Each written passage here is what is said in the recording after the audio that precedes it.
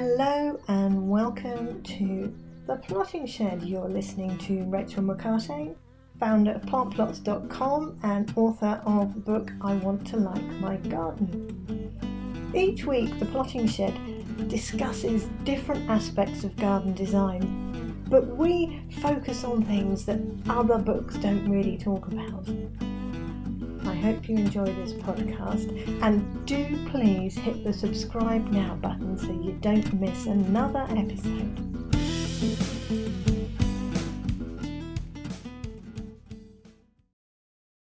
Well, hello, good morning and welcome. You are listening to the new series from The Plotting Shed. This is me, Rachel McCartney. I hope wherever you are in the world you are all well. I'm very excited this morning. We'll start with the new series of The Plotting Shed. I'm going to be doing a 12-week series of podcasts about garden design and all the problems that I find as a garden designer, and talking to you about what you can do and how you can change the garden. So I've got an exciting lineup for you for these next 12 weeks. So I do hope you tune in and listen, and you can hit the subscribe button so that you don't miss another episode. But I will post these at lunchtime on a Friday every week for the next 12 weeks. So I hope you've all had a good winter. It's been a bit of a monster again, hasn't it? We are all stuck here in lockdown once again, but hopefully light at the end of the tunnel. And when we do, spring is coming, we can get back in the gardens again, we can get outside again. Gosh, we might be able to meet people again. That sounds really weird, doesn't it? Go and give somebody a hug at some point. That's going to feel really unusual. I was talking to a friend on the phone yesterday, actually, and I said, it's almost now behaviour's changed. You meet somebody in the street and you don't have to think, oh, I mustn't go and give them a hug and touch them or stand close to them. You naturally stand 2 meters away now. We've got to unravel this behaviour, so I shall look forward to it when we do. But what have we got lined up for you for this particular series? Well, this podcast, I'm actually looking at what garden design is and whether you, as, should we say, non-expert, non-designers, not with professional qualifications, can you ever say that you've actually designed your garden?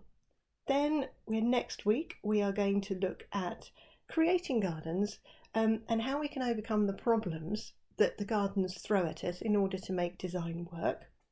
I'll look at how we can make gardens feel bigger than they actually are, because let's face it, gardens have been shrinking, and if you're living in a modern housing development, gardens are very definitely getting smaller. So how can you maximise and make the most of the space that you have? Then I'm going to actually start getting on to one of my, I suppose it's a pet hate, but the language that garden designers use and how people define what a garden style is, because I personally think it's pretty meaningless. So it's all about, what actually is a contemporary garden? What are you saying if you actually saying that you want to have something like that? And then we're going to go on and look at the next biggest problem that all non-expert gardeners have, which is actually how do you start to work out how you combine plants? How do you create borders that are going to work? What do you do? What's the thought process? And if you don't know much about plants, which let's face it, not everyone is a plant expert, what methods can you use? Are there any methods that you can use that help you plan a border that don't involve you understanding and knowing every plant in the garden centre and what it's going to do? And yes, there are. So we'll go into that in a few weeks' time. But back to this week. And over the winter, I've done some designing, and obviously I'm getting a few commissions in now to start designing some gardens in January, which has been very nice. And they've all been very different, that people have got in touch and said, help, and what can we do? And I was thinking, what actually is garden design? I was thinking, do I actually class myself as a garden designer? Or am I somebody who understands how gardens work and can help non-expert gardeners create a garden that works for them, but does that class as being something that is designed? So I was doing a little bit of reading, and I found this article in The Guardian by Lucy Masters, which was entitled, What is Garden Design? And I was reading it through, and she writes about gardening. And it was just quite an interesting article because I've always thought the same thing. And there was one quote that got me from her article. It was from this American garden designer, Joe Eck, and he said, the more one looks at gardens, actually or in books, and the more one thinks about them and tries to isolate what is pleasing about them or not, the better one's own garden is likely to be. Now, for me, that's the process I take in terms of garden design. Whereas there are some other garden designers who are much more interested in the narrative behind the design. You know, the design has had to have been thought through in using a different type of language in order for it to be classed as properly designed. And what I mean is, you know, you've often heard, if you listen to some of on the radio or the television, you listen to some of the really expert professional designers who create these amazing landscapes, and the language that they use is something that doesn't really mean a great deal to me. It's things like form and function. They'll talk about flow and proportion, but what does that mean? And I thought, well, for somebody as who designs gardens for not gardening enthusiasts but people who want to have a really nice garden but don't know how to do it, form and function and proportion and balance have very little realistic meaning. And so if I spoke to a customer and said, okay, what sort of proportions and what's the form the garden is going to take, I'm not going to get the right response. And I think garden design, by its very nature then, if you're talking that way, you create barriers. And what you do is you create this intellectual barrier between somebody who wants to change their garden and make it work really, really well and look beautiful. But because they don't know how to use those terms, they don't think a garden is actually designed. And I completely disagree with that. I think it's very wrong to put these artificial barriers in place. There has been some fabulous and fantastic gardens created by people without professional qualifications. Some of the world's greatest historical designers never went to garden design school, yet nobody would turn round to those particular historical figures and infer that they somehow were not designers. So my view really about what garden design is this. A good design, just like a good product design, has to be fit for purpose. It has to work. It's no good having a beautiful chair that you've created that looks wonderful, that is created using amazing materials and cutting edge design, if when you sit on it, it wobbles or it's not comfortable. So design is all about making the garden and making something work, but it's not just work like an object like a chair, which has only one function, which is to be comfortable and stable when you sit on it. The garden design that you create has to work for predominantly the people who are going to be using it. And that means that it will change its emphasis depending on who owns it. However, the basic structure of the design should work for whomever. It's a bit like, if you think back to Victorian era, with all the clothes that the ladies used to wear, it's a bit like the corsets and the undergarments that were structurally sound and held everything in.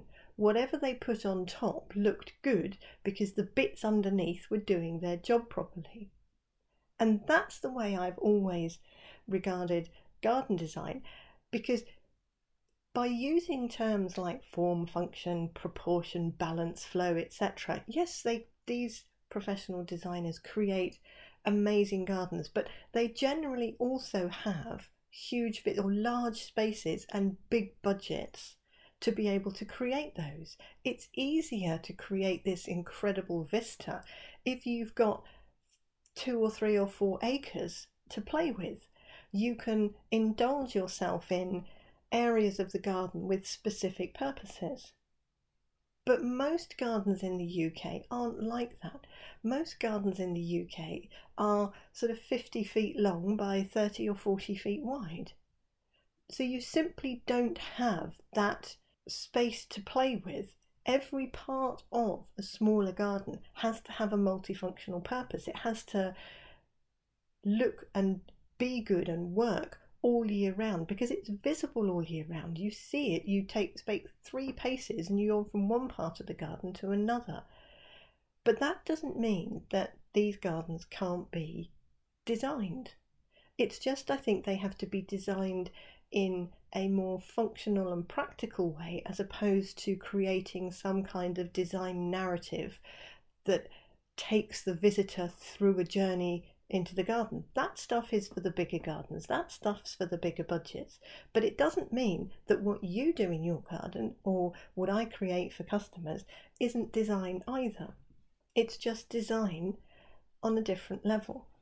What actually are the basic principles that you can use to design your garden? Now again, I take it from a pragmatic and a practical point of view that the end product has to work. It has to fit the purpose. It has to be something that the owner and the user benefits from.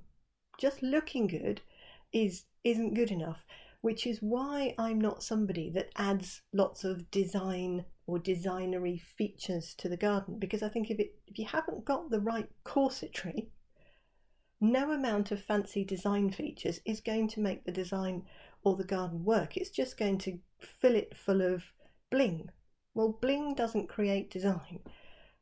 You have to work out how the garden is going to be used, and this is the key part. In most small back gardens or backyards, the garden is an artificial natural environment plonked into a very urban space. It is surrounded by physical structures usually. There's walls, there's houses, there's patios, there's driveways, all of which are solid, they're solid, big structures. And you've then got this patch of green. You've got to make that little patch of green feel connected to the house and not have this weird looking sort of blob of something outside the back door. So you have to link it to the house some way, and there are some design principles that you can use, which generally you have more symmetry with the house closer to the house, and then you become more natural as you go further away, which works for most gardens if they're big enough. But when at the end of the garden you've got a house the other side, you don't lose that structure of the house, do you? It's still there, it's just somebody else's house, so you can't really apply that. Garden has to be usable as well. In a small garden you're still going to put the bins out, you're going to put the washing line somewhere, and these are factors that have to be created in. Otherwise, when those elements are put into the garden, it becomes this weird addition. Oh, and it's very much sort of shown, oh, that's the only place they could put the washing line. Oh, well, that's a shame. It messes up the whole lawn. The kids can't run around anymore. So you have to think these things through. For a small garden, it's all about making the best use of the space that you have available. It really boils down to a few key points, which is in most small gardens, there are 1 or 2 places that you will always sit, because that's where you get the morning sun and that's where you get the last of the evening sun. And naturally people will always put and plonk their chairs or a swing seat or something, because that's what we like to do. We're all little geckos every now and again. Who doesn't like sitting there first thing in the morning with a cup of tea and cup of coffee, and the sun comes round and it hits that spot and you all sit there, lie back in the chair, shut your eyes and have a little sunbathing moment. That's never going to change. The sun's not going to suddenly move to a different place. So that's where we have to create the design from, the function of where you are going to be, where you're going to sit and how you're going to enjoy the garden. And from that, it's a process of building features to enable you to get to those places where you're going to sit and enjoy the garden. Now, obviously, there are other factors like, kids' space and various other things, but in a small garden, let's face it, there will be some space for the children to run around in, but in a small garden there's still not a great deal of space. You're still going to have to take them out and give them a good run around the park. So to try and create a big space in the garden for the children to play in is just going to make your garden really boring and dull, because there's very little to enjoy being in it, and the kids still won't run around in it that much because it'll be boring and dull for them as well. So for what is garden design, and can you as a non-expert, a non-professionally qualified gardener actually create a design? Yes, you can. Just because you haven't got a professional qualification, it doesn't mean you can't design a good product in your garden.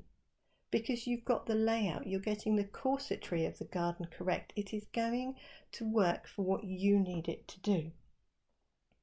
So we're going to, over the next few weeks, talk through the nitty-gritty of that, the how you do this and what you do and how you can create it.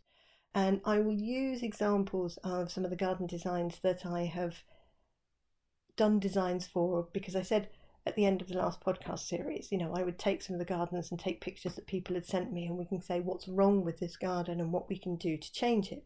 So you will have to go onto my website, and I'll tell you each week where the post is, so that you can find it and you can see the pictures and you can see what I'm talking about. And hopefully that will help you with your garden and the changes that you want to make, because I'm fully expecting this year that, having again had another lockdown for 2 or 3 months, and come spring, where we're still not going to be quite have got our escape papers yet, we're all going to be stuck in the garden and thinking, what can I do to change it, because it's been the same as last year and people just want to do something. So I'm expecting this huge explosion of gardening as soon as the weather improves. So I want to be able to help you make the most of your gardens. But obviously in the meantime, if you want any advice, you can get onto my website at plantplots.com, because there's lots of bits. I've made changes over the course of the winter and updated things and looked at things. Or you can go and have a look at my book, which is available on Amazon as a paperback or an ebook, and it's also available in Barnes & Noble and Waterstones online. So you can download that. It's called I Want to Like My Garden by Rachel McCarthy. It's been steadily selling. I'm very pleased. It's not quite sold enough to get me my Caribbean island for me to retire on yet, but we're working on that. And also you can have a look at the plantplots.com design shop, where I've now put a whole load of style sheets on there that you can download. And these basically are planting combination sheets. If you're looking at updating or changing your garden and you think, what mood do I want to have, but I don't know what plants to use, I've created a whole load of different styles of planting, so you know what plants would look really nice together. It's creating a coordinated design plan, and then all the plant listings and how you look after them and everything else. So you can sit there and think, if I put all these plants in the garden, it will help create a really nice look. So I hope you go on there and have a look at the design shop and tell me what you think. And next week, as I said, we will be looking at how to solve the design problems your garden throws at you. If the garden is a really awkward shape, if it's wide but shallow, or it's a wonky shape, or if you've got features in the garden that you can't get rid of and you've got to design around them, how do you do it? What can you do? What's the process? What's the thought process that you need to do to solve those problems? So that will be next week. Enjoy this week, and do please subscribe, or tell me what you think. Drop me an email. I'd love to hear from you. So thank you for listening. Bye-bye from now. Take care, stay well, and we'll talk soon. Well, thank you for listening. You have been listening to Rachel McCarthy of The Plotting Shed. If you've got any questions about this podcast, please email me, rachel@plantplots.com, or you visit the website with loads of different information on garden design and gardening advice, along with planting plans that you can download. You can look at the designs that we've created. So do take a look, and please do hit the subscribe now button so you don't miss another episode. You can also donate if you go onto the website plantplots.com. There's a little button there saying you can buy me a coffee. So all donations will be hugely appreciated. Thank you very much. Enjoy your week, enjoy your garden, take care and stay well.